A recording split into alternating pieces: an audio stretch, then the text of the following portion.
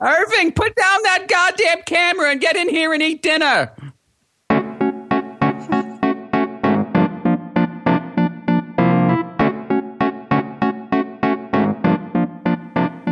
Hey everyone, welcome to episode 28 of On Taking Pictures. We're a weekly podcast where we talk about the art and the science and sometimes even the philosophy behind making images. My name is Jeffrey Sidoris from fadedandblurred.com, and with me, your favorite fancy photographer from New York, Bill Wadman. Who has already voted today. Have you? Yep. Yeah, that's right. This is our special Election Day episode. Yes, with absolutely no Election Day coverage.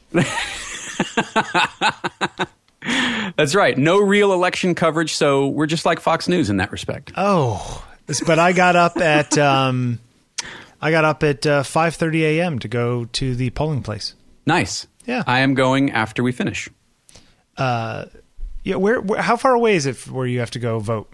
About 600 yards. Is it really? Yeah. It's across the street. Up. Literally, I can see the place that I need to go. And is it how do they do it over there?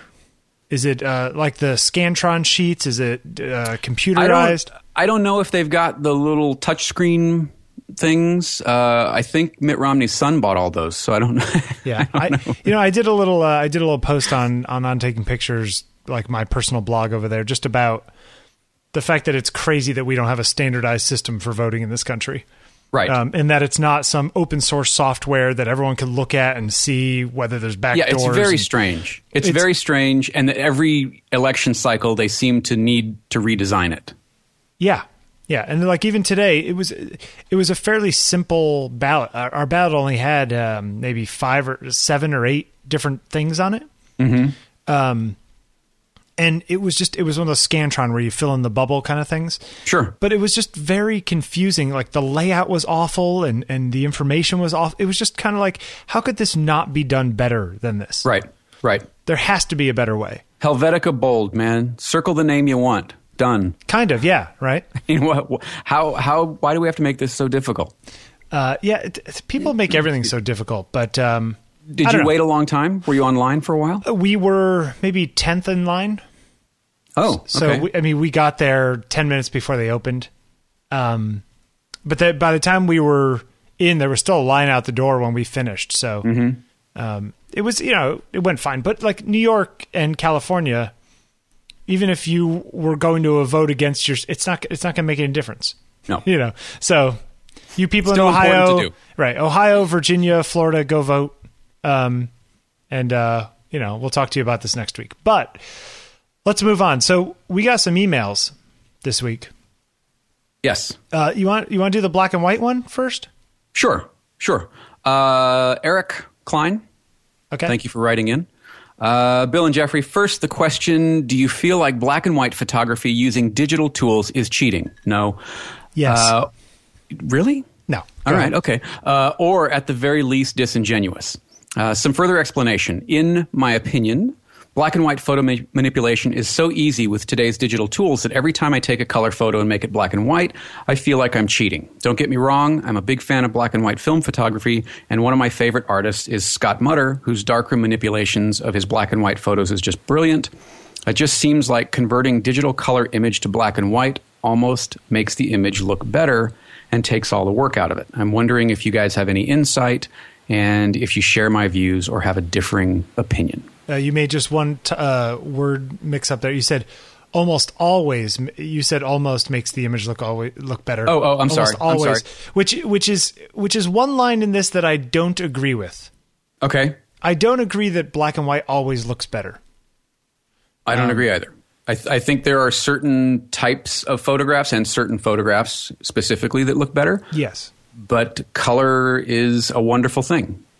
Yes. I think in some ways we have gotten complacent. I just said with color, that we don't appreciate it because it's so easy. Well, it's easy to do. It's now the standard. Yeah, but converting to black and white, there are easy ways to do it, yes. But oftentimes those easy ways yield mediocre results. I go in Lightroom and click black and white. Is that the way to do it? Absolutely. That's all you need to do. Or desaturate. Actually, I mean, doing it in Lightroom is actually a good way to do it. Lightroom has some, especially Lightroom 4, has some pretty fantastic tools to get you there. Do you often go? See, here's the thing. I will go before in the pre-show. We kind of were talking this over a little bit, and you said, "Well, you don't just go hit desaturate." And I said, "Sometimes I do." Hitting desaturate ends up with a very flat image, right? Okay, but I do that, and then may perhaps do curves on top of it, that kind of thing. Okay. I feel like... But you're still not adjusting... It's still a different type of adjustment than using Channel Mixer or adjustment layers. Using Channel Mixer or adjustment layers and that kind of stuff to do, well, like more color-based adjustment layer stuff. Or in Lightroom using the little sliders, right? For the black and white. That is akin to using filters on film photography. On black and white film photography. Were you ever a big guy like putting red filters and green filters and stuff on in front of your lens in film? I played with it. I didn't do much of it. What I find that I prefer now is a slight tone, whether it's a slight duotone or warming or cooling the image slightly, so you can get not to sepia. I think that's a little too much, but almost like a selenium toning where you're just giving a little bit of a different look than just a straight black and white print. I find that much more aesthetically appealing. Okay, so that's fair. So basically, you're desaturating, and then I don't desaturate. Okay, you're doing a conversion of black and white, but then adding color back. Yes, right. I don't convert to color all that often, and when I do, I tend to feel like my images are trying to look like somebody else's images. Convert to black and white, you mean? Yeah, I'm sorry. Did I say convert to color? Uh-huh. Okay. Convert to black and white, yeah. For example, the picture that's on the wall behind me, this big thing of Half Dome, it looks like an Ansel Adams picture because that's kind of what I was going for. But no matter what I do, it feels like Ansel Adams to me. It doesn't feel like my picture.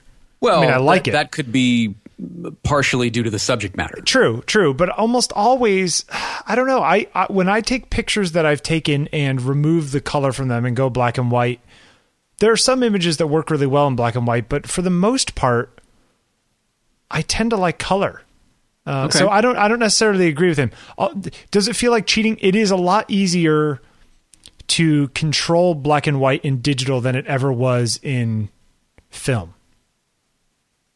Well, I mean, if you're shooting, the other side of it is if you're shooting digitally, you are shooting in color and converting. That's kind of your only option, right? Right. Yeah. Right. So is that wrong just because it's easy? I don't think so. No. I don't know. I don't think that he's incorrect, but I don't think that he should feel guilty that it's too easy. I don't agree at all. I don't think you should feel guilty about it because you're still expressing yourself, your vision via composition, via your lighting choices. Yeah. Do you ever shoot in black and white? Yes, I do. As a matter of fact, do you shoot to JPEG or do you have your camera set to black and white so you're seeing it in black and white, but when you load it in your computer, they're color again? Yes.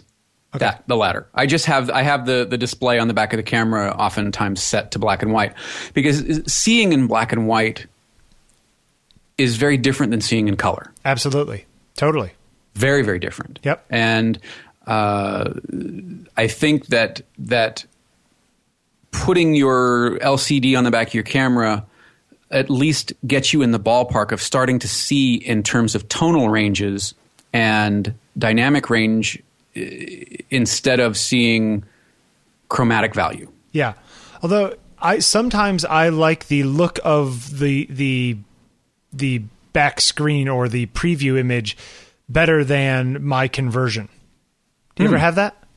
Probably. Yeah. I mean, I can't think of a sometimes I look at the back of the screen and I'm like, oh, it's great. These look perfect.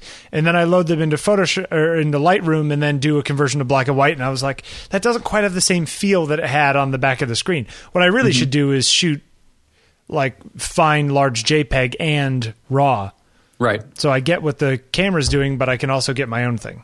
Right.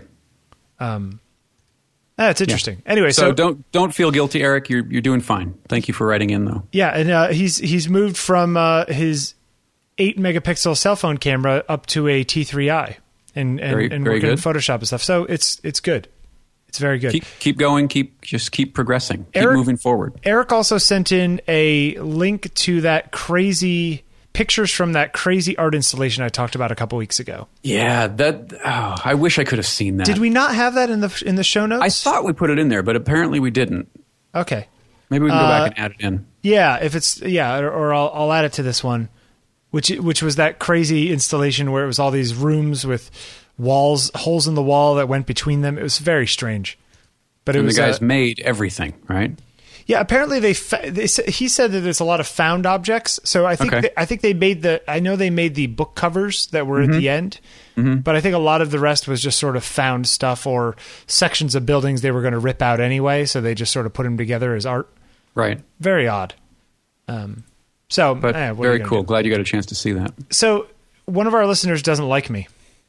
Oh, I don't think that's true. Doesn't sound like it. Do you have that email? Yes. Are you going to make me read it? Give me a little bit of it. I'll give you a little taste. Yeah. First of all, the subject line is fancy curmudgeon, which is that's kind of cool. Yeah, I'll buy it. I'll take it. Yeah. So this is from David Egan in San Francisco. Hello, David. Thank you for writing in. Just thought I would write a quick email saying that I'm a fan of the show, although sometimes I must say I often struggle to appreciate Bill's curmudgeon-like opinions. An example of this was the expressed opinions about the works of Keith Haring and David Hockney. Haring's work, although simplistic at times, I find to be quite intriguing and powerful. Bill, have you ever attempted to draw lines, shapes, or forms the way that Haring did? Have you? No, I can't draw myself out of a paper bag. Right. But you play a mean piano. I have been known to play a mean piano. It's not an easy task, especially at the speed at which he produced work. All that aside, I do appreciate your show. I just find that Bill rushes to judgment way too easily. You are not a photo god, nor am I, but man, you are tough on others at times. This is the best part right here. This is my favorite part. Jeffrey adds much needed balance to the show. I think that was very well written. That was a great line. It really was. Okay, can I answer this? Please, jump in. You fancy curmudgeon, you. I personally don't find the aesthetics of Keith Haring's work interesting to me. I'm not saying that they were easy to do. I'm not saying that it's that he didn't have skill. They just didn't speak to me. And okay, I'm going to stop you right there. Okay, even that is very, white glove politically correct. If it's crap, it's crap. I mean, why is it? I'm going to play the curmudgeon for a minute. Why is it that we have gotten to the point where? Why is it wrong? Just state your opinion. Yeah, one of the things that I love about this show is that we do talk about opinions about things. That it's and if you don't like the opinion, that's great. That's why it's interesting. That's why we have these discussions. I think photographers in the last several years especially have gotten so good about pressing the like button and saying how wonderful each other is, and it's you can't like all of that work equally. You can't. It's true. I'd also like to say that he says that I rush to judgment. I don't rush to judgment, actually. I think about this stuff a lot and all the time. I don't think you rush to anything. It may be that it sounds like I've rushed to judgment because I am giving my opinion quickly, but that doesn't mean I haven't thought about it. I've thought about all these guys a lot. Right. Right. And you know what? It's fine if you just because a listener may agree or disagree with my opinion of certain work doesn't mean anything. That's great that you like it. I don't like it. That's like you're saying that's fantastic. That's what we're here to talk about. Right. So everything has become so homogenized that people are afraid to oftentimes afraid to share an honest opinion. And look, I am gushing about a lot of other people too. Sure. So it's not that I'm a... Don't get him started about Saul Leiter. Oh, I love Saul Leiter. But I don't... It's not like I am Simon Cowell or something where it's like my job just to rip people down all the time. Right. It's not shtick. No, these are my opinions. You know, it's why I... If I was just going to be on here to say, oh, that's so great, and everyone's so great, and everyone's taking photos, that's fantastic. It's lovely that everyone's a photographer nowadays. Right. Well, you know what? What is the point of that? Right. You know, then we're all just kissing each other's butt all the time. And Right. and that's no fun at all. That's no fun. And completely uninteresting, because then it's just one big homogenized blah, you know? Mm-hmm. But so there you go. Okay, so part 2. Yeah. David is a fine art photographer looking for his own way to break into the world of photography. You've both spoken on the idea that creativity comes often just from working. Did your photo careers come from this mindset as well? First, I'd like to say that David has some really great photos. Yes, actually. So yeah. Right there. So suck it, man. Yeah, take that. I would like to add that I don't have a photo career. Yeah. Bill has a photo career. Yeah. I do. Oh, not lately. Yeah, it feels that way sometimes. So curious about if you would talk about your starts in photography. My extent, I'll just jump in because it's a very quick story. Sure. My extent in being in the world of photography, I'm an amateur. And that's sort of where it begins and ends. I started in photography, fell in love with it, left for a while and went into painting and further exploring fine art and came back to photography. But I am in no way, shape, or form on your level. Well, I don't necessarily agree with that, but let me just say that I think that that's part of what makes this work between you and I. Mm-hmm. Because you have no to put it bluntly, you have no skin in the game, right? Right. Like sure. you're not here you don't need to protect your own worldview of photography because you don't think about it that way. Right. So I think that that's part of what makes this fun is that you could come at it from a purely, objective sort of outsider point of view, and we can talk about things and you can certainly discuss them at the level that we need to discuss them. Sure. But you don't have an agenda. Mm-hmm. I have far more of an agenda than you do, which is, I think, part of what David is complaining about is that I have some sort of agenda. And of course I have a viewpoint. I am a photographer who's trying to take a certain kind of picture. And there are plenty of photographers out there who make work that I don't particularly care for. And part of that is because I don't want to do it myself. And therefore, I don't want to do it because it's uninteresting to me. Why would I want to look at it when somebody else does it? Right. Now, sure. That's not to say that everything that I don't want to do is something that is uninteresting to me. Some people do amazing stuff, but you know what? Something hit, something's miss. And there's not much you can say about that. That's kind of what I wanted to talk about today a little later is sort of like trying to make decisions about art and whether intuition plays into that. And I think it does. I think it should. I think, and we'll talk about this video a little bit, but I don't think intuition always makes its way into art. I think pretense and money makes its way into art far too often. Of course. But finding that working started my career. Yeah, I guess it did. I mean, my professional photography career, if you can call it that, sort of began when I did 365portraits.com in 2007. Mm-hmm. So that was an entire year's worth of just working. I wasn't making any money from that. I was doing it for me. I was doing it to take pictures. I was doing it to make a series of portraits. Actually, no. I was doing it to make portraits of 365 people. I didn't think of it as this is all one collection of work that's trying to tell a complete cohesive story, right? I was just shooting.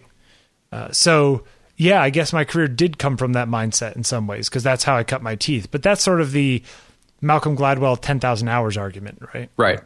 But I think you still approach the work that way. You still, to a certain degree, just approach it from the standpoint of, I need to get out and do the work and see what comes of it, not necessarily being predetermining, I guess, what that looks like.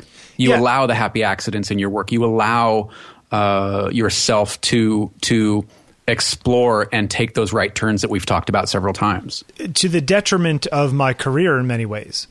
Mm-hmm. Sure. I shoot the kind of pictures I want to shoot. And there are plenty of times when I could go after jobs or I'm offered work that I'll say no to that could make me money because it's not the kind of work that I want to do. And you could say, well, you're just crazy. You know, what the hell are you doing? You got to make a living. And yeah, I do need to make a living. And sometimes that is a problem with, you know, I'm stubborn in the kind of work that I want to do. But that's because I came to this from doing advertising. I was doing art direction and advertising, which was a world that I didn't enjoy doing my work because my work was forced upon me. And so I sort of came to this decision that I wasn't going to let work in photography be forced upon me in the same way to ruin what I really love about it. Sure. Well, and if you do that, if you open that door, then you run the risk of, 5 years later going, wow, I'm still a wedding photographer, or I'm still a portrait photographer, or I'm still insert whatever it is here. I'm still an unintentional photographer. Right. And I'm not slamming wedding photographers or any other type of photographer. I'm just saying that you several years go by and you go, wow, I'm still not shooting what I thought I would, what I wanted to, what I dreamed of, whatever it is. Right. You get lost in it. Sure. And it happens very quickly and very easily, frighteningly so sometimes. Mm-hmm. So to protect myself from that, I just don't go anywhere near it. And sometimes that's probably a bad thing, but it's a choice, But which is sometimes why I say that amateur photographers tend to be more interesting than professionals in many ways. Because amateurs are generally doing it for themselves. They're not doing it for the client. Mm-hmm. So they're not trying to produce what the client wants. They're trying to produce what they want. And that often, I'm trying to be an amateur professional. Yeah. No, that's good. I like that. Yeah. Anyway. David's got good work. He's got a good point. I disagree with him on me being too curmudgeonly. But he also, it seems like David makes his work is very art based, it's very 4x5 or, 6x7. I don't know exactly what it is. I don't know what he's shooting with, but it's very much the kind of things that would be prints in a gallery, which is a very difficult direction to go. And I think my stuff tends to be more, editorial, more commercial looking. Mm-hmm. So, becoming a professional in the world of the kind of pictures that I see on his site, I think is almost more difficult than my kind of work because not many people hire you to do the kind of work that he makes. I think he makes beautiful pictures, but the market for people to hire people to take those kinds of pictures is smaller than, say, magazines that'll hire me. Absolutely. Yeah. I have an immense amount of respect for anybody taking off as a fine art photographer because of what you just said. You don't have a built-in client base that you can effectively solicit, as it were. Well, it's the same thing with you doing paint and mixed medium stuff. Mm-hmm. There's no built-in anything for that. No. You shop it around and you hope that somebody sees what you were trying to say in your work, and you hope that they are a fan of the work enough to want to put it up, and that other people come look at it, and then potentially you sell it. But it's a tough road in a different way. I don't think it's any tougher than being a commercial photographer or a wedding photographer, whatever. They're just different. They're different processes, a different way of approaching the work. Wait, hold on a second. You're trying to say something with your paintings?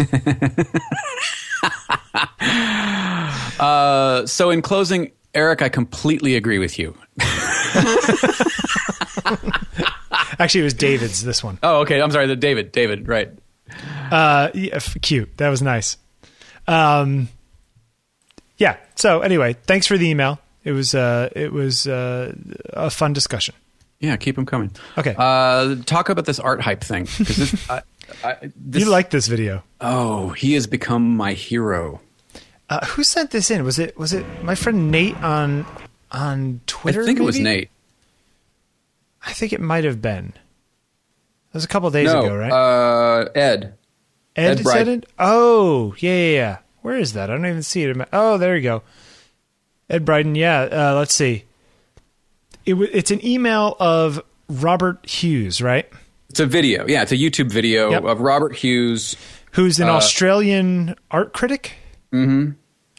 And he goes into some dealer, right? Yeah, collector. What's the guy's name? I'm going to Is he a famous guy?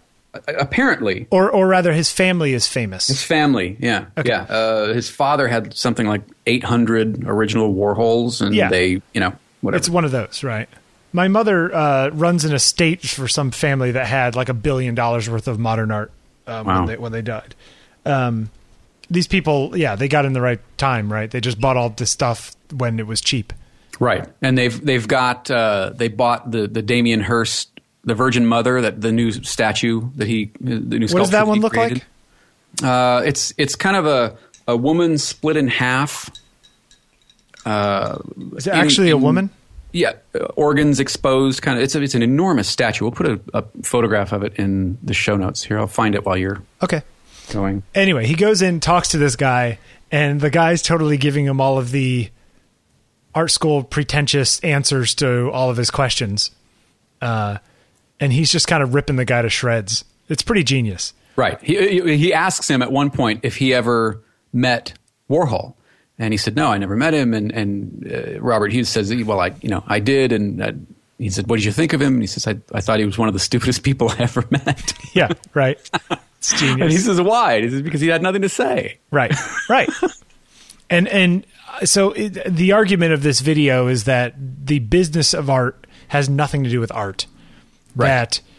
That this collector, for instance, was saying all this stuff to make his own collection worth more money, to sort of masturbate up the prices of things by acting as if all the people involved are geniuses, right? Right. And was very clear about it. Was very clear about saying, I would love my choices in collecting to influence museum collections. Right. But only in the sense that it's all self-aggrandizement, right? I mean, but the crazy thing is that these guys are not making anything. These are people talking about people making stuff, which is just so boring to me. Who cares? Okay, you had enough money that you could go buy all these things that are hot right now, and you can talk about them because you've talked about the same stuff to the same people over and over and over again. It's completely irrelevant to the work itself. Right. He talks about Damien Hirst and Warhol, and who's the guy who does the jokes? Richard Prince. There you go. As if like this is it's all just one big hype machine, and it's fruitless. It's clever. If you've got a few moments to kill, watch the video. I need to watch some more of this guy. Yeah. He's good stuff. But thanks. I love as he was leaving, the guy's like, wow, he was tough. Yeah. Oh, he's like, that guy's a handful. Yeah. It's like, because he just made you look like a schmo. Yeah, good stuff. It is very, very good stuff. Okay, that's a good one. We'll put that in the show notes. Yep. Hey, I just sent you, look in Skype, I just sent you the thing of the Virgin Mother. Oh, the Virgin Mother. This is the statue that they were talking about. Oh, that's terrible. Yeah. Hey, let's talk about our friends at Squarespace. Squarespace 6 is live. It's if you sign up now, that's what you're going to get. They've got these all new beautiful templates. It's a whole drag and drop interface, so you could drag images from your desktop into the browser window to upload images and that kind of stuff. All the templates are all responsive, so they work all the way down to your phones. Right. There's crazy social media integration, both publishing content from pulling stuff from existing blogs into your system, sort of a Tumblr kind of thing, and also pushing content out to your own social networks. Right. It's fantastic. And the back end is super clean. I mean, you've got all your analytics there. You've got all the template control there. You've got all the post control, all your gallery control. You could put in your Google Analytics stuff too, code to even if you want Google to watch your stuff.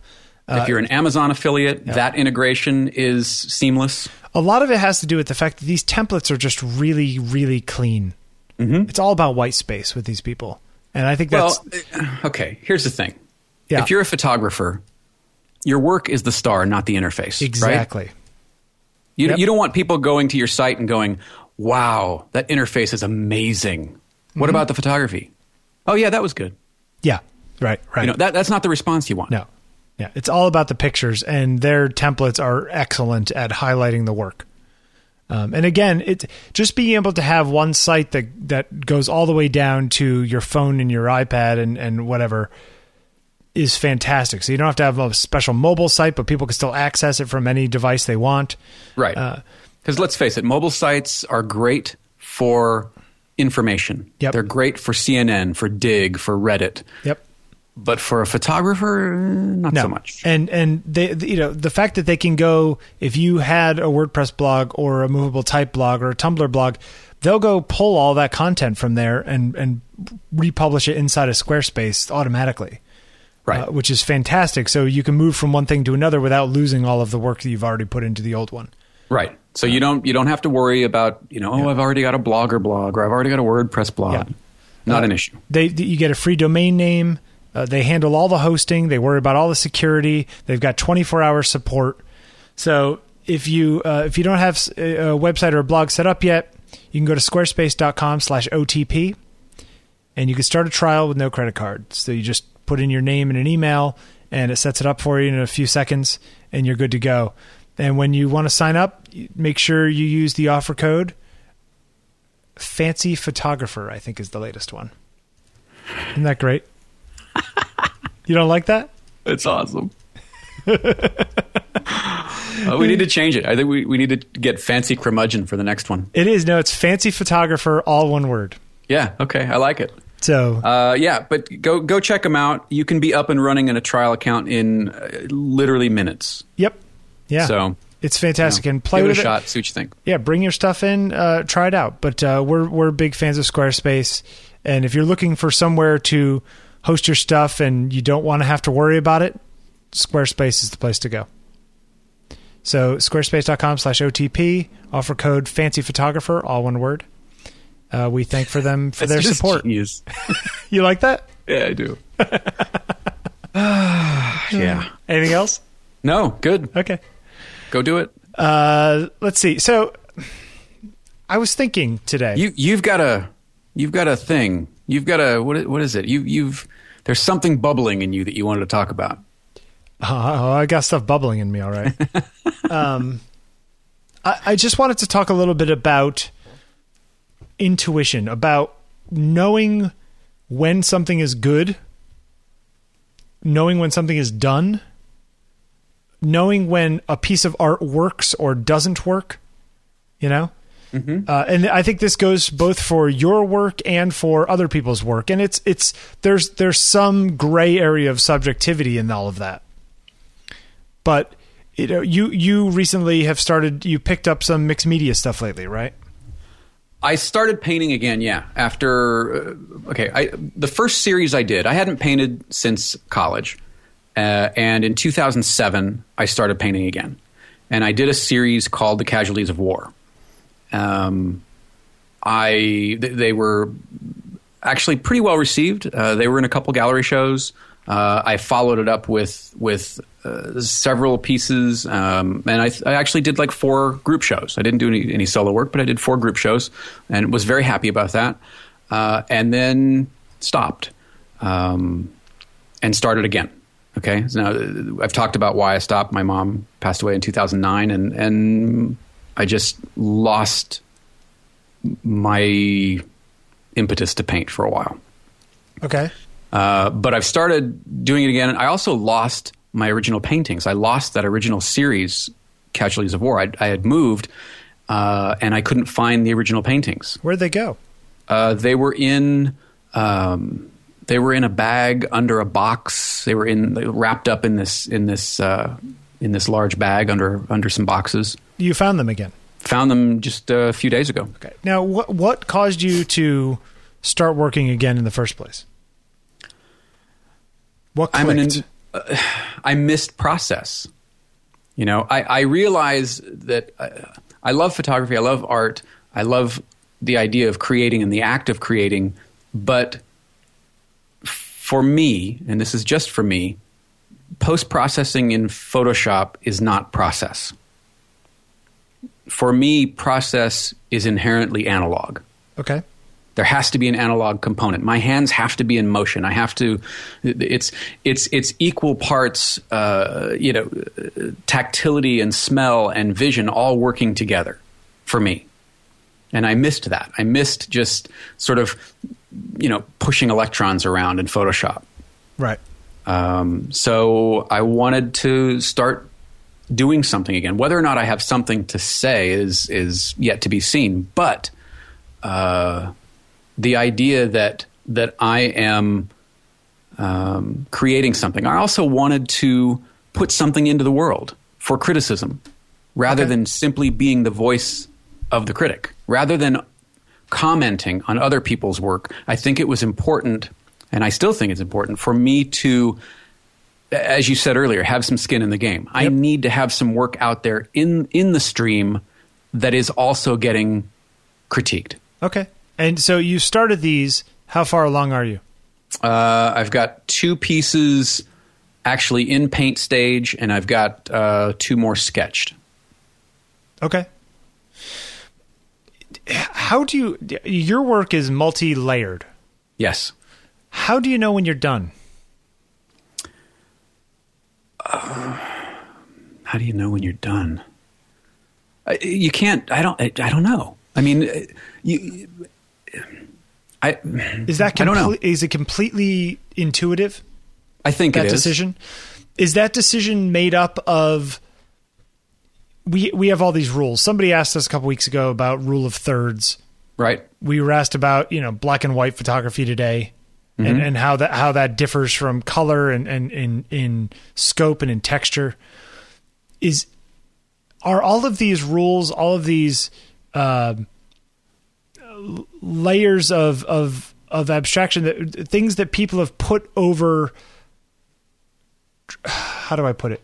Walls that people have put around analog subjects.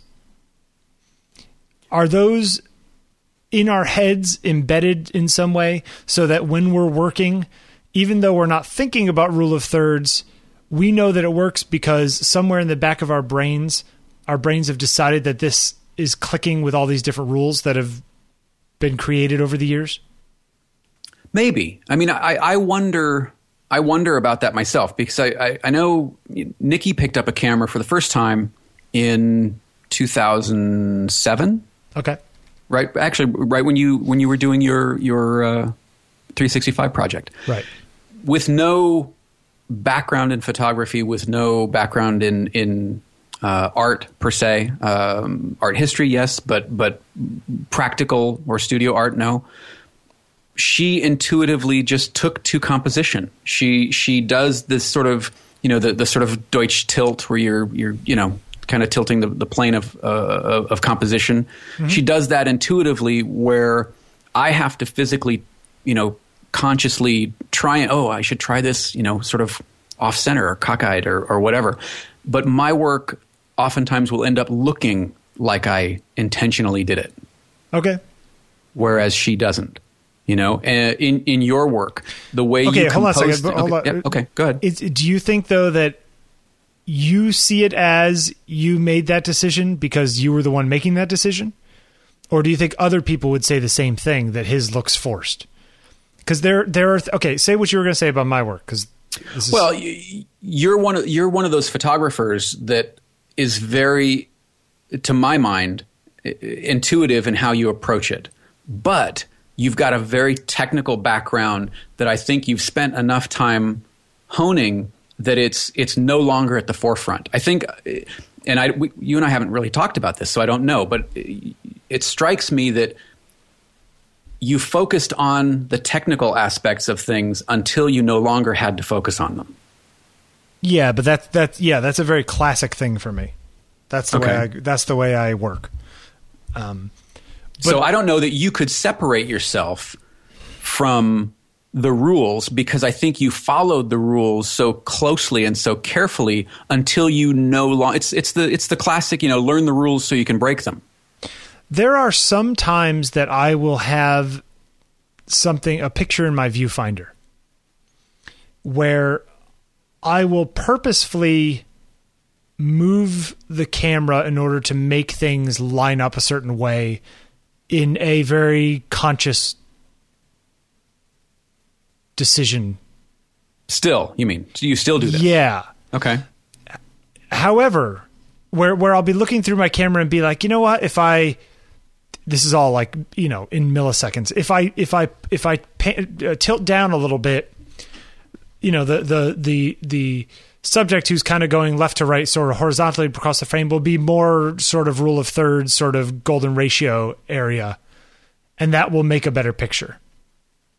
Part of that is because I don't think that I am a very good visual artist, or I feel like I often feel like I am getting away with something. That I'm tricking people into thinking that I know what I'm doing. So for you, has discipline become intuition? Well, the funny thing is that when I do that, when I am in a situation where it's not coming completely naturally, where I don't look through the viewfinder and go, oh, that's great, that's perfect, or I move a little bit and, oh, yeah, that's it. The times when I actually have to consciously add a layer to my thought process to sort of make something work that wasn't intuitively working, I feel like that I'm failing at that moment. That I have to. So that's the cheat. That I'm leaning on a crutch because I can't make it work without it. Okay, and give me an example if you can. In my own work? What would be a crutch for you? So we can put it kind of in context for listeners. Okay, there is a shot that I took last December of my friend Abby in her hallway with her purse spilt out on the floor. Okay. Do you know that shot? Yes. Okay. And she is about a third of the way up from the bottom. Now, I could have gone lower and had it much more about like floor in front of her, mm-hmm. as opposed to the ceiling and stuff above her. I kind of liked the sort of 0 point perspective going into nothingness, but her a third of the way up. She could have been halfway up, but I think I remember consciously thinking, you know what, she should be down here because that is better traditional composition. Okay, so you're lining up her eyes, nose on the horizontal third, the lower horizontal third. Yeah, it's actually more. Yeah, it's more like her body because she's sort of crunched into the hallway. Right. But okay. I consciously remember in that picture, that's just an example, that I was actually thinking about that at the time. So that crutch for you was going back to, I need to make this roughly a third. Yes, because my own intuition is somehow off. Yeah, or is not good enough. Yeah. Okay. And I don't like that. You don't like that you had to rely on that? Yeah, I feel like that somehow means that I am not good enough to do it without the rule. Therefore, I'm missing something. Like that I don't have a certain skill, or I don't have a viewpoint mm-hmm. that I should have. That a real artist is going to come to this and it's going to be organically great out of the box. And I know that that's ridiculous, but that's sort of how I beat myself up. Does that make sense? And now, yeah, it does. And now you're in this sort of, red pill, blue pill. You can't unlearn it. Yeah, I guess I'd love to get to the point where, I know all that stuff, but I never actually have to use it because it's just automatically happening. Mm-hmm. Where even now, years in, it doesn't automatically happen all the time. Or yeah, it'll look right, but I'll tweak it based upon rules. Now, sometimes maybe I'm wrong. Maybe that picture would have been better if she was centered or way off to the bottom of the frame or something like that, you know? Mm-hmm. Sometimes I wonder whether the rules actually hold you back from creating something that would be even better without the rules.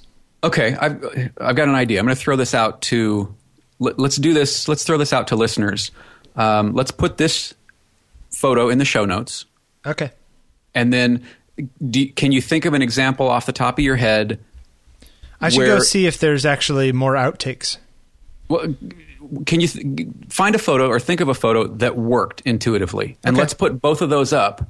Yep. And if you've got one off the top of your head, let's put both of those up and do like a little mini poll. See which one users kind of gravitate to as the better photograph, in quotes. Well, you could do party as the alternate. Oh, well, party wins hands down. Right. But right? But here's the thing. If you look at party, that photo also works on a lot of the rules too. Mm-hmm. It's got complementary colors. It's got people structured in non-linear ways, but some line up, and you know what I mean? There's all kinds of things going on. Your main focus is dead center. Yeah, true. But her husband, who's handing her the drink, is standing pretty much on the third. Is that her husband? Yeah, it is her husband. Oh, see, I had a whole backstory in my head. Now you've just ruined it. Thanks. Sorry.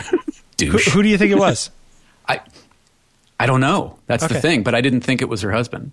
Well, okay, the guy who was playing the role of the guy it was somebody's husband. Happens to be her husband. Yeah, that's the look on her face and what's going on. To me, there was this whole backstory. Okay, I think that a lot of my stuff, I tend to. The third thing is one thing. I tend to center people a lot, which is generally a bad rule. You know, right? Is a no, but I tend to do it a lot. Is that intuitive? Is that an intuitive choice, or are you centering people because you go, I know that the rule is third, but I'm going to center people because I can? I do it because I like simplicity. I do it because I like symmetry. Mm-hmm. If you look at a lot of my straight portraits, there's also a lot of symmetry going on. Even the picture of my nephew and my friend Keisha, that picture, it's called Birthday, where my nephew Bert is pointing at this little fake toy cake on the table and Keisha's blowing out the candles. If you look, the table is like perfectly centered in the frame. Like everything is like right down the middle. The lamp up top is perfectly centered in the frame. In some ways, to me, that it's almost too centered, you know? If you look through my portfolio, there's a lot of stuff that's right down the middle. A lot of portraits of people right down the middle. And I don't think that's necessarily a problem. But when I look at it like this, I worry that other people will look at it and say that that's a problem. Mm-hmm. You know? But again, I like it because I feel that a lot of times people take pictures and they try to find things to mask. It's like they're trying to find frosting because the cake isn't that good. Okay. If I can take a picture of somebody centered with a single light or whatever, what have you, that works from a communicative level, that doesn't require fancy composition or lots of props around, or you see what I'm saying? Yeah, like I do. If I can make simplicity work, that is the height of what I'm trying to do. That is, sure. That's as close to the perfect. It's sort of the old Japanese thing about drawing circles, right? Right. Right. Like if I can draw a circle, then just, you know, in a single stroke, then I am badass. In a way that I'm not, if I require all these other layers of stuff to make it work. A friend of mine was showing me some other photographer recently, and they had, it was like fashion photography, which was, you know, fine, okay, fashion photography, but there was like a whole other layer of sort of lens flares across it, and I think that were added in. I don't know that they did it live or if they added it in. I wouldn't be surprised if they added it in because just the way it looks. And to get the picture of the girl perfect and get this stuff looking good, like it would be easier just to do it in post. Right. But but it felt to me like they were trying to find a way to buff up what wasn't good without it. What was a perfectly ordinary fashion shot of a beautiful woman in a beautiful dress was somehow special because there's lens flare. Right. Now, maybe it is, and maybe I'm completely wrong, but like to me, that's sort of anti what I'm trying to accomplish. I want to look at the most simple picture I can make and make it transcend without the need for layers of fanciness, you know? Sure. You know, if the girl looks hot with all of her clothes on, well, you know what? If she's bare naked standing there with like, you know, a single light bulb and she still looks hot, that's the hot woman, not the one who spent 3 hours dressed up with, you know, fancy nails and makeup and hair. Like, strip it down, quite literally in that case, to, you know, and show me that and make sure that works. And then everything that goes on top of it makes it better. Mm-hmm. So I don't know. So a lot of times I'll look at pictures that I've taken and think, does this actually work? And a lot of times there's this intuitive sense that something does or does not work, and I don't know where it comes from.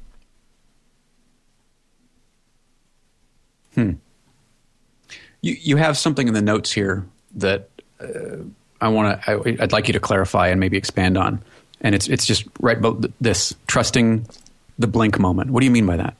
Oh, well, that's another Malcolm Gladwell quote, right? Right. That when you see something, your first opinion of it is usually the right one, right? That if I look at a picture I took and go, it's sort of the way that I edit down. I'll take, say, 100 pictures of somebody. The first cut in Lightroom is yes, no, yes, yes, no, no, no, yes, no, no, yes, no. I mean, it's literally... And it's almost that quick. A second a pop, yeah. Okay. Because either it's there or it's not. And if you have to stare at it for a while to decide if it's good, then it probably isn't. Does that make sense? Yeah, no, it does. Makes perfect sense. So in the same way that, like, even taking pictures, when you're looking through your camera, it's been very rare that I've taken pictures that I didn't think were good in the camera and then came home and looked at them again and said, oh, wow, that actually did work really well. Okay. You know? Most of the time... You can tell straight away in the camera. Yeah, like either it's working in the moment or it's not. Trying to fix it in post, as it were, doesn't work. You know, or it can only take it so far. The best pictures are ones that looked good to begin with. And then you're just making them that much better. I don't know, it kind of gets me. And so in the same way, I look at, getting back to the whole Keith Haring thing, I look at Keith Haring stuff, and it's not that it's not difficult to do, and it's not that he wasn't doing something that other people weren't doing. It just doesn't do anything for me. There's no connection. I look at it and I go, okay. Mm-hmm. You know, to me, they look like scribbles. Difficult scribbles to make, original scribbles, sure, okay, but they don't say anything to me. You know, there's no communication taking place from my point of view. He's a very famous guy, 1,000 times more famous than I will ever be in my life, probably. But so who the hell am I to say? But then again, you have the people like in that R-Hype video who are just saying it just try to make more money. So maybe they don't know either. You know, maybe it's all just one big case of hype. I seem to. It's funny because the pictures that I take that are more conceptual in nature, like the Drabbly kind of stuff, right? I tend to think less about the composition than I do when I'm shooting somebody singularly. And part of that comes from the fact that the people that I really respect, who are amazing simple photographers, like our photographer of the week today, which we'll get to in a few minutes, are so good with the simple and make the simple work.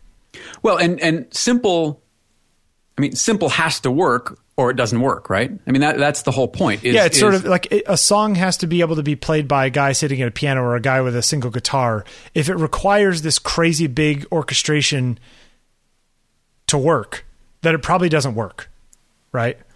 You know, if you're working on the arrangement and the arrangement is what is selling the song, then the song probably needs work on its own. Right.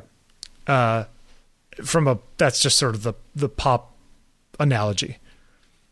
But it's so when I try to do stuff, singular portraits of people, sometimes I think that I try too hard, and lately it's felt, I mean, I think I take good pictures, but I think that they are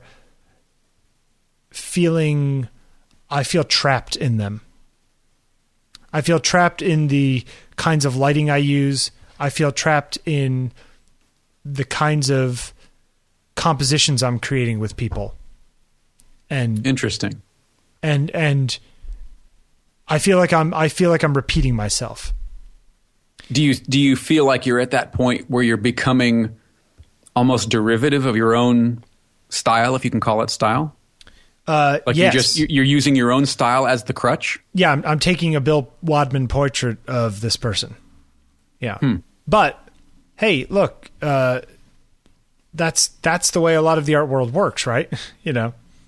That may be the way it works, but it doesn't make for then a satisfied artist. It doesn't feel like I have been growing in the past year or so. Okay. Now, that's not to say that I'm not doing good work, and a lot of this is all in my own head, and it's all self-satisfaction. But sure, you know, I got an email today from listener Gary Yost, friend of the show, and he was talking about somebody who, I hope he doesn't mind me sharing this. Somebody sent him an email thanking him for the video he did, that a day in the life of the fire lookout.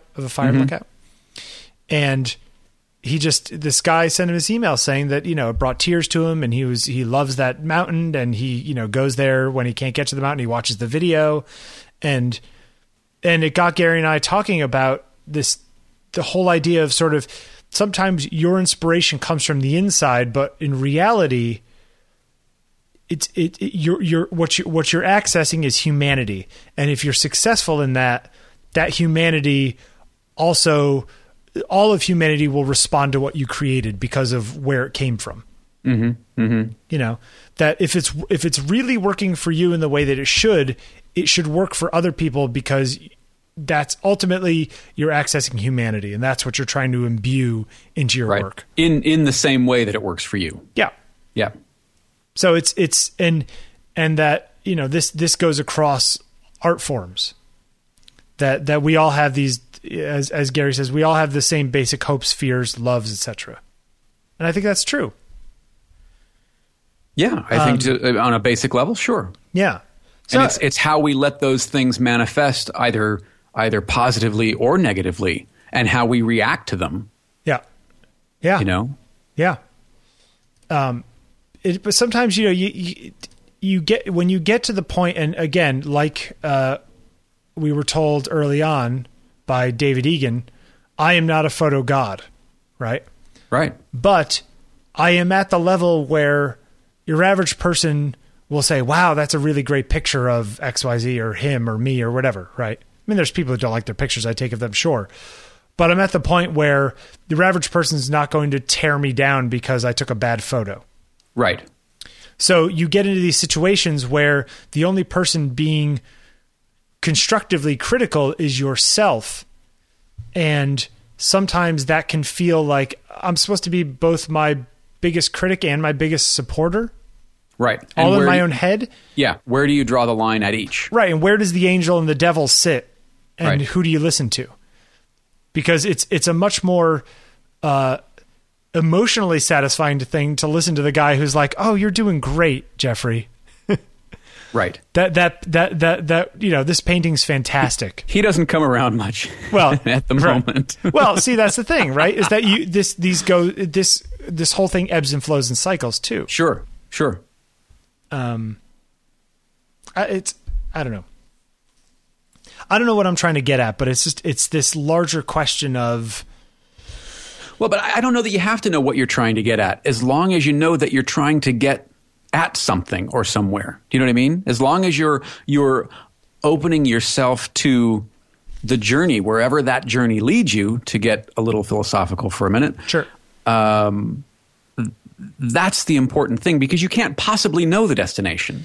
You can't possibly know where you're going to be in a year, in 6 months, who's going to hire you, who's going to fire you, what work you're going to do, what work you're not going to do.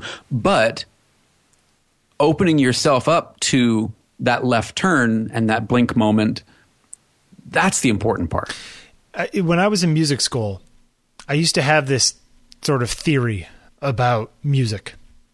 I used to imagine this sphere, this like planet, right? In the core of that planet was perfection, right? Like at the geometric center of this planet. Different idioms, jazz and rap and pop, they were all trying to dig down to that core. Mm-hmm. Some are better diggers, in my opinion. You know, things like, you know, bop jazz and stuff got closer to that core more quickly. Mm-hmm. But or Bill Evans Trio. Yeah. But it doesn't mean that, you know, Snoop Dogg wasn't coming at it from the other side of the planet. Now, some of the jazz guys would be like, oh, he doesn't even know what the hell he's doing. This is where you're supposed to dig. And it's like, no, it's not about where you dig. You're both aiming for the same point in the ground. Whether you're digging from China or from Indiana, that's not the point. You know, that you're all essentially going towards the same goal. And it may be that less of a certain genre makes it close to that goal. You know, mm-hmm. I don't particularly like old country music, for example. But there is some old country music that is as close to perfection as any other kind of music, you know. Sure. It's just coming at it from a different side.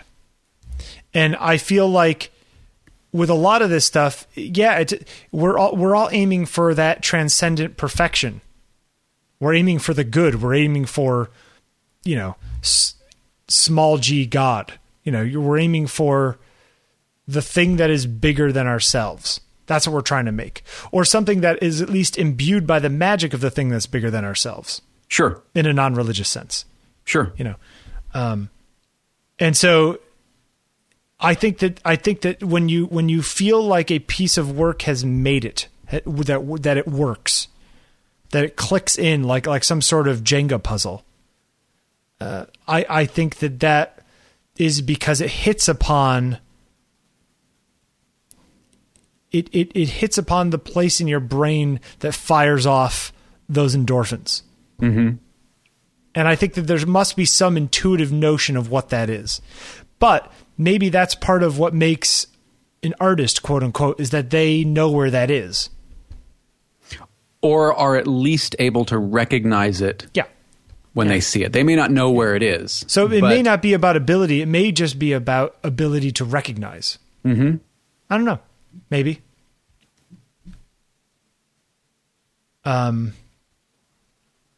Anyway, I think we can wrap that up there. But I think it's an interesting discussion. Absolutely.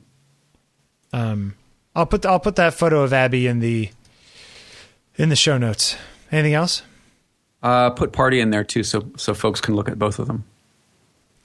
So a couple weeks ago, somebody wrote in about this Cam Ranger box. Yes. Which connects to your camera and then connects via Wi-Fi to your iPad or iPhone. Is it only iOS or is it Android as well? I think it might be only iOS. Let me see. Take that, Google. Yeah. So it's pretty cool though. So I wrote the company and they sent me one to try out. Mm-hmm. And it's pretty darn cool. You've had a chance to play with it a little bit? So yeah, so you plug in USB like into the little mini USB on the side of the camera, plugs into a full-size USB thing on this Cam Ranger, and then it's a few steps of setup. But basically what you do is you're connecting to the Wi-Fi hotspot that's built into this Cam Ranger thing. And how big of a thing are we talking about? I don't know, 2.5 by 4 inches. It's little square, like a deck of cards. Okay. And so apparently it's got its own little battery, which lasts like 2 or 3 hours, 2 to 4 hours. If you're just doing general photography, mm-hmm. Can last up to 11 hours if you just have it doing, what's it called? The timer kind of stuff. Okay. Like time lapse. Yeah. Okay. Intervalometer. Sure. So basically what's cool about it is that not only can you change all your settings, like if you have it set to manual, you can change aperture and shutter speed, ISO. You could change, JPEG RAW. You could do exposure compensation. You can even turn on live view and tap on the screen, and it'll focus where you tap, like you're tapping on your iPhone. Wow, that's pretty cool. And then when you hit capture, it snaps it, and then it loads it into. You can open it up on the big screen and double tap on it and go to 100% to see if you're. So it would be really good for. Somebody who was using it for landscape or macro, that kind of stuff. Yeah. Apparently, there's built-in macro and for focus stacking for macro use, so it'll automatically do like a little dance through a certain distance. Right. So far, it's been pretty amazing. I'm using it in what's kind of considered server mode, which is basically where the phone is controlling the camera. Apparently, the guy in charge, I think his name is Dave, sent me a note in the box and said, hey, next week we're updating the app and we're adding sort of this client mode, which I think will allow you to sort of take pictures with the camera and they automatically show up as if you were shooting tethered on the screen, wow. Which would be pretty cool to be able to have your iPad like on a little music stand or whatever. Sure. And be snapping away and seeing a big version of it on the iPad. That's very cool. Yeah, can you do bracketing as well? Like if you wanted to do like an HDR type thing? I am pretty sure you can, yes. I haven't explored all the features because I'm waiting for that new version of the app to come out. Sure. But it worked. Everything seems to be working good. 3 to 6 hours battery life, which isn't bad. It's also got an RJ45 like Ethernet jack, which apparently is used for updating the software on the box, like the firmware, which is kind of cool. So, so what would you do if you had one of these things and they updated it? You'd have to send it into the factory, they update it, and then send it back to you? Or no, I think you can just plug into your network and somehow find it over the network. You know what I mean? Okay. I don't think they've done that yet. Odd that it wouldn't be Wi-Fi, that all of that wouldn't be Wi-Fi as well. Well, the hard part about that would be getting this thing to connect to your local Wi-Fi network. Okay, sure. You know what I mean? Mm-hmm. But you can see histogram, you can see metadata, you can see focus points. You can actually record movies and stuff. You can do bulb exposures, change drive mode. You can do HDR and really advanced bracketing, like choose the number of shots, choose the step size, the whole thing. That's super cool because, some cameras, they only have like a 3-shot or a 5-shot, and you can only, wow, that's cool. Yeah, it's a very cool little box. What do they want for these things? $299. You should see if they'll let you keep it. Well, I'll see what I can do, but I'm supposed to send it back when I'm done. But I was just interested in trying it out because I mentioned on my trip out west that I had a hard time judging from the screen on the camera. Right. And somebody recommended this, and so I just wrote them up. I figured I'd give it a shot. I mean, I don't shoot enough of this kind of stuff for it to be worth $300 to me. Right. But I could imagine this being well worth $300 to somebody who does that kind of work. Mm-hmm. It's basically like you could tether without having a full-size laptop with you. Yeah, which is kind of neat. It's a totally cool idea. So anyway, Cam Ranger, I'm going to play with it some more, wait for that new software to come out. See, this is one of those annoying things about the iPhone. They probably have the software, but I have no way to get it on my phone until Apple accepts it. Right. Unless I want to jailbreak my phone and do all that, but I don't really want to get involved in that. Anyway, maybe when you update it, maybe do a little feature thing for on taking pictures. Yeah. I'm going to write up a little brief, review of it. Comes with a little case too. It's pretty cute. Huh. And are these on the market yet, or is this a pre-release? Yeah, thing? You can go buy them. I think the $299 is actually supposedly an introductory price, so I don't know what they're planning on doing once they get up to ramp. I mean, think about it. I mean, not only does it have all the stuff to control the camera, it's also got a Wi-Fi transmitter. They're doing the software. Like, it's not a really simple thing here. This is, you're getting something for your money. Interesting. Yeah, I'm looking forward to seeing what you come up with. What's this Petapixel article about iPhone news photographers? Oh, wasn't it it was the Time magazine cover was shot. Oh no, it wasn't Time magazine. It was this guy who apparently lives in Red Hook. Yeah. I can see it looks like Red Hook. took this photo, and it got picked up. Yeah. By the wire, as they say. Sure. And he's getting all these calls from the BBC and CNN asking for his take on the ground and whatnot. And he's like, "Look, man, I just shot this photo." Right. I took a picture out my window. Right. But it's just kind of funny that I don't know what the commentary is. Is it the commentary that everyone is now potentially a photographer and has some sort of point of view because they happen to snap a photo? I don't know. I don't know what the... I think what it is that everyone is a potential photography point. It's sort of like in...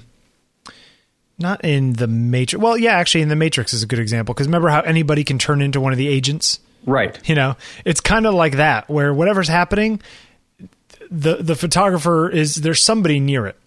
And everyone's got a camera that could capture just it. Being a data point. Well, okay, I don't think that that's what it is from the full perspective of the entire photographic industry. Mm-hmm. Although I do think that it'll take work away from, say, stringer photographers who just happen to, who go from place to story. But for more feature kind of things, I don't think it's going to replace that. What it's going to replace is the ability to say, man, we have no pictures of this thing that's happening right now. There's a huge flood in Red Hook. We can't get photographers down there because there's a what's it called in effect, an evacuation in effect. Hey, some guy's got a picture. He put it up on Twitter. Hey, let's buy it from him for $50. Mm-hmm. I think that that's what's going on. But now, you're seeing this photo has been seen hundreds of thousands of times. The Time magazine cover was shot. I think it was shot with Hipstamatic, the one of the storm with the big wave. Oh, I didn't see that one. I want to say it was shot with Hipstamatic and then uploaded via Instagram, and that's how it got found. So it just goes to this weird shift that's happening in photography, right?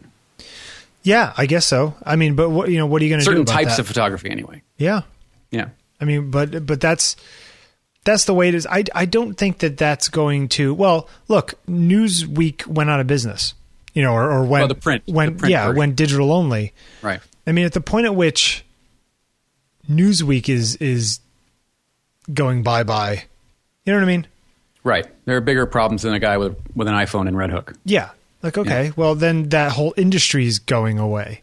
And I think that I think there's room for people who are, I'm on the ground in Afghanistan embedded with the people. Like, your average person's not getting those shots. Sure. But you know what? If your average person is getting the shot of, the car that just slammed into something on the street somewhere, like, okay, well, deal with it. People want. I guess my concern is that it all gets pushed down. That the quality of the work, or that the people who are buying it are going to keep pushing down and down the price because they're like, I can get it for free. Too. Yeah, that too. I mean, you're a guy hanging out your window. Why should I give you $5,000 when you'll be happy with $100 and telling all your friends that you're on Time magazine or whatever? True. That's part of the inherent danger for me. Is we've talked about it before. This race to the bottom for certain types of photography. But maybe there are a lot of people out there who, and this is not usually my stance, but in against yours. Maybe there are a lot of people out there who have great eyes and can create great images and just didn't have the tools before. Now they have a phone and they get a good image and they're just as worthy. And if that's the case, more power to them. If the work is solid, right. I don't care if you shot it with a phone, I don't care. Right. Yeah, I think the pool's getting bigger, I guess is the point. Mm-hmm. What we can do about that, I don't know. Right. I don't know if we need to do anything about that.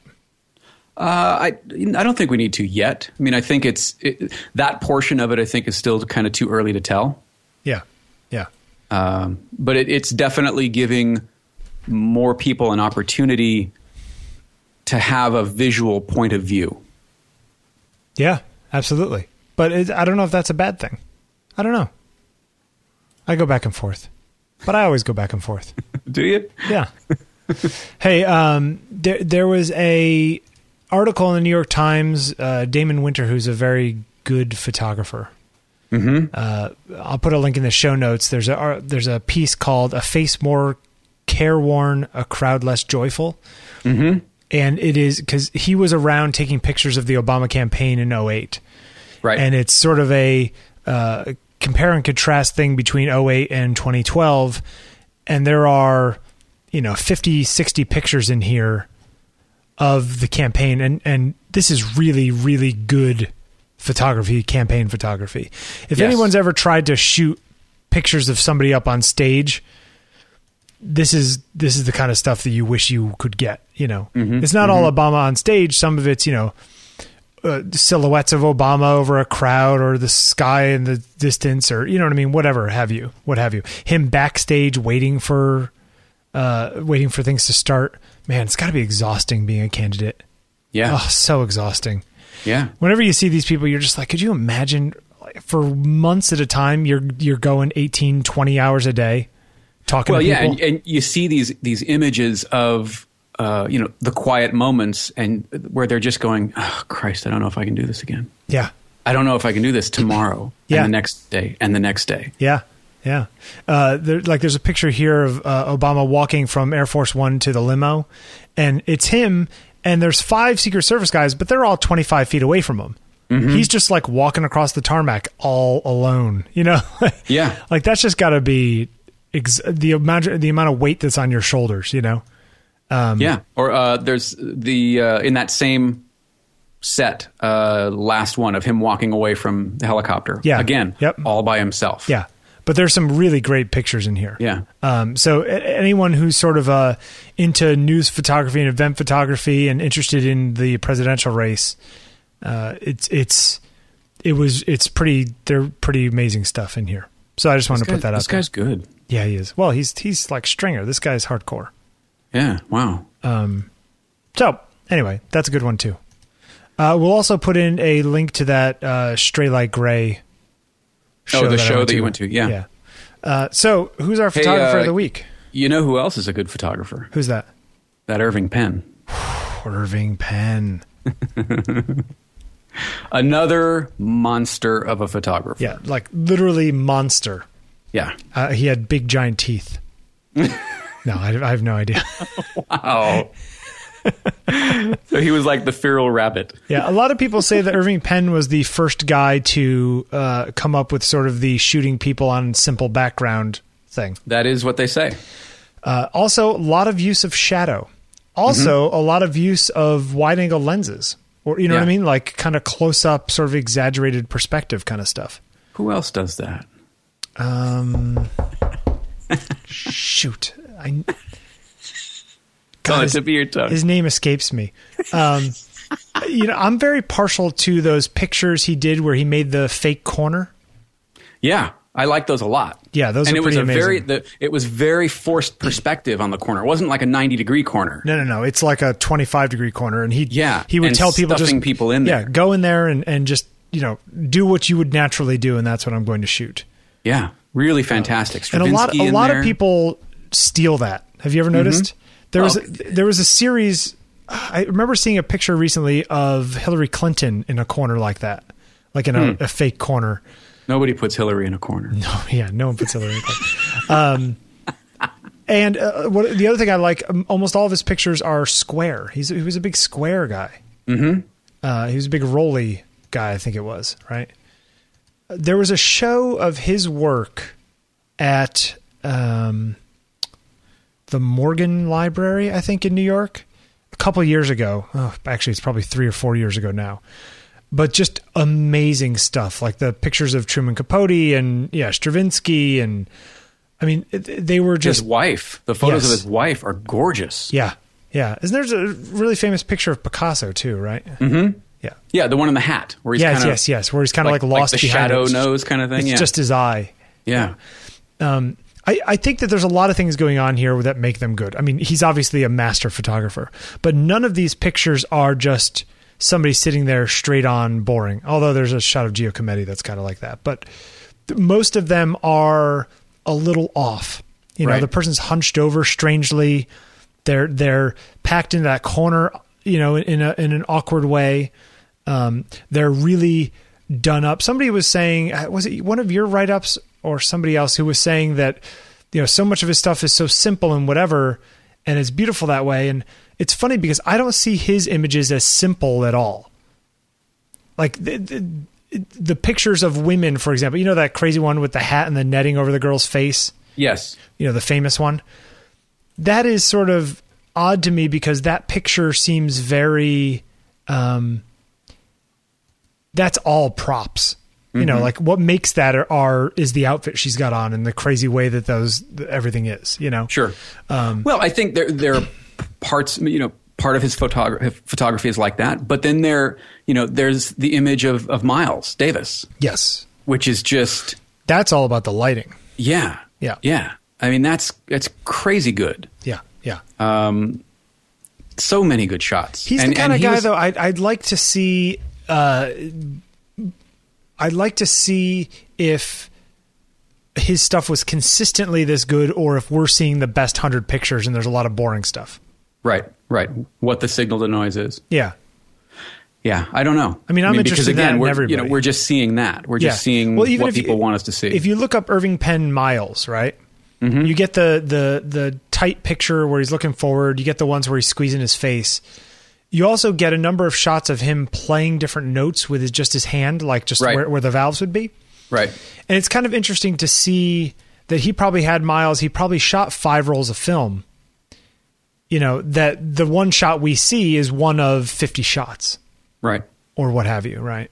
And that's just kind of interesting. That gives you some idea of the signal noise just because you can see a lot of the outtakes in here and that kind of stuff. Yeah, I mean, he also had really good subjects. You know, when you have Pacino sitting for you, I don't think it's that hard to get something out of Pacino, you know? Right. I'd like to see what he did with Joe Schmo Businessman. Well, I mean, look at the what was it, Small Trades? Yeah. Just fishmongers, chimney sweeps, bricklayers. Yep. But very simple. Right, but those are much less they're good, but they're less identifiable as his. Mm-hmm. Just based upon looking at them. You know, you don't look at them and go, "Oh, that's obviously an Irving Penn shot," unless somebody had showed you a bunch of them for you to compare. You know what I mean? Right. Yeah, it's there's just some amazing stuff. Do you like that picture of Woody Allen as Chaplin? I never liked that picture. I'm not a Woody Allen fan. Either am I. He's one of those people that I think. I'm in New York, you know, there's snipers trained at my head right now. That's right. I just too much hype bestowed on him, I think. Yeah. But Irving Penn, master, black and white, Square, big fan of Square, which you're a big fan of. Love Square. I wish my studio photography was this good. Like, this is the kind of stuff I'd love to be able to do in the studio and aim to do. Again, black and white. He's also very good at using black as a graphic element. Does that make sense? Sure. That his blacks will oftentimes go straight to ink black, and it's used more as a graphical element in the image than it is information. Mm-hmm. Especially with, like, people's coats. I think there's that picture of Marlene Dietrich with her coat over the thing where it's almost all black on her backside. And there's just this face kind of coming out of the coat. Yeah.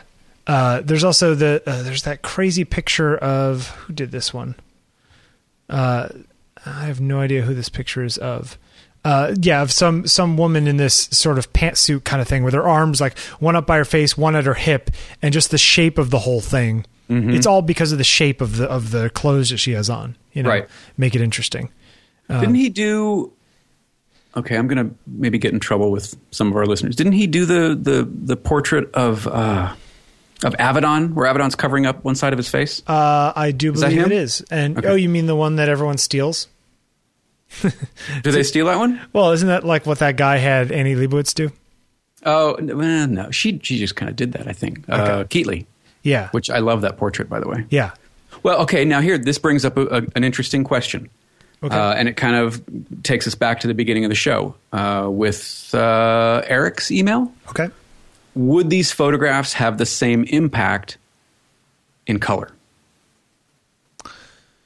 I think that he, like Karsh, who was was he our first photographer of the week? Either first or second. Yeah, so go back to E1. Actually, Ache was first. Karsh was second. Okay. So yeah, go back to episode 2, Yusuf Karsh. That the black and white, he shot for black and white. Mm-hmm. And I think that sometimes that's the difference. That if you're thinking about it as a black and white shot to begin with, it's very different than converting a color shot to black and white just to see if it looks good. I love the shot of Rauschenberg, where his hand is just kind of, look that up real quick. Okay. His hand's just kind of contorted in front of him, and he's just kind of leaning on his elbow. Oh, great shot. Oh yeah, it's the one on the table. That's the screwy one. Yeah. Awesome. Yeah, good stuff. Yeah. So Irving Penn, if you lived on the moon for the last 50 years, go check out Irving Penn. But you know what? It's even there somewhere. Somebody's got to have it. I'll tell you though, like when I got into photography, I didn't know a lot of these people because I didn't study art in school. I mean, I took art history classes, but never like photography in this way. So pictures like these Irving Penn ones, I went and saw that show at the library 3-4 years ago, and they were big 3 or 4 foot prints. Wow. It was beautiful. It was a fantastic show. In fact, maybe it's still around. Hey, who knows? Maybe it's in LA right now, you know? We should do some research and look it up. But seeing them live did them way more justice. Good prints in person did way more justice than anything I've seen online or in print. There are a bunch of photographers that I have learned about doing just doing this show. Ache, I had never heard of Ache before. Yeah, it's good, right? It's fantastic. Yeah. So, I mean, but that's kind of the fun, right? I mean, some of these people are photographers that people have heard a billion times. Everyone's heard of Ansel Adams. Mm-hmm. Everyone knows what Ansel Adams looks like. Even my mom knows what Ansel Adams stuff looks like. Right. But maybe you don't know what Sally Mann stuff looks like, you know. Blossfeldt? I didn't know who Blossfeldt was. Blossfeldt, right. And you know what? Some people don't know who Irving Penn is, and that's why we do this. So, Irving Penn, good stuff. Yeah, good stuff. So if you want to get a hold of us, let's see, podcast at ontakingpictures.com. That's the one.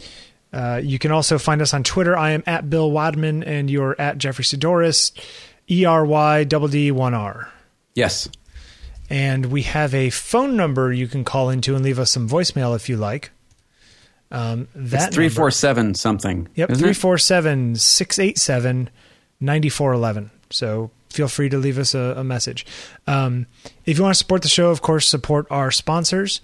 You can also, if you're planning on buying any of the books that we recommend for the Photographer of the Week and stuff, go link through ontakingpictures.com/podcast in the show notes, and you will help support the show. We also put a little Tip Jeffrey and Bill monthly thing where you can, give us $1 a month or whatever it is on that page as well if you want to support us. Anything else? Can just send Bill a big fat check. Or just a big giant FedEx pouch full of cash. That'd be nice too. Would they do that? Would they ship cash? There was some I think it was Mitch Hedberg. He's just like, I love my FedEx guy because he's a drug dealer and he doesn't even know it. So yeah, I think people, it says do not send cash, but I think people do send cash. People do. Anything else before we wrap up? No, I think we're good. I hope you guys had a good time. Yeah, that was a fun one. Find us on iTunes if you'd like. Leave a review or a rating. Oh, leave reviews on iTunes. That would be great. So even if you don't listen on iTunes, if you have an iTunes account, go find us on iTunes and leave us a review or some ratings, and that helps other people find us. We're also on Stitcher. We are. Man, we're everywhere. We're on Stitcher, yeah. Who knows where we'll end up. All right, so we will talk to you next week, Jeffrey. All right, have a good week. Bye-bye.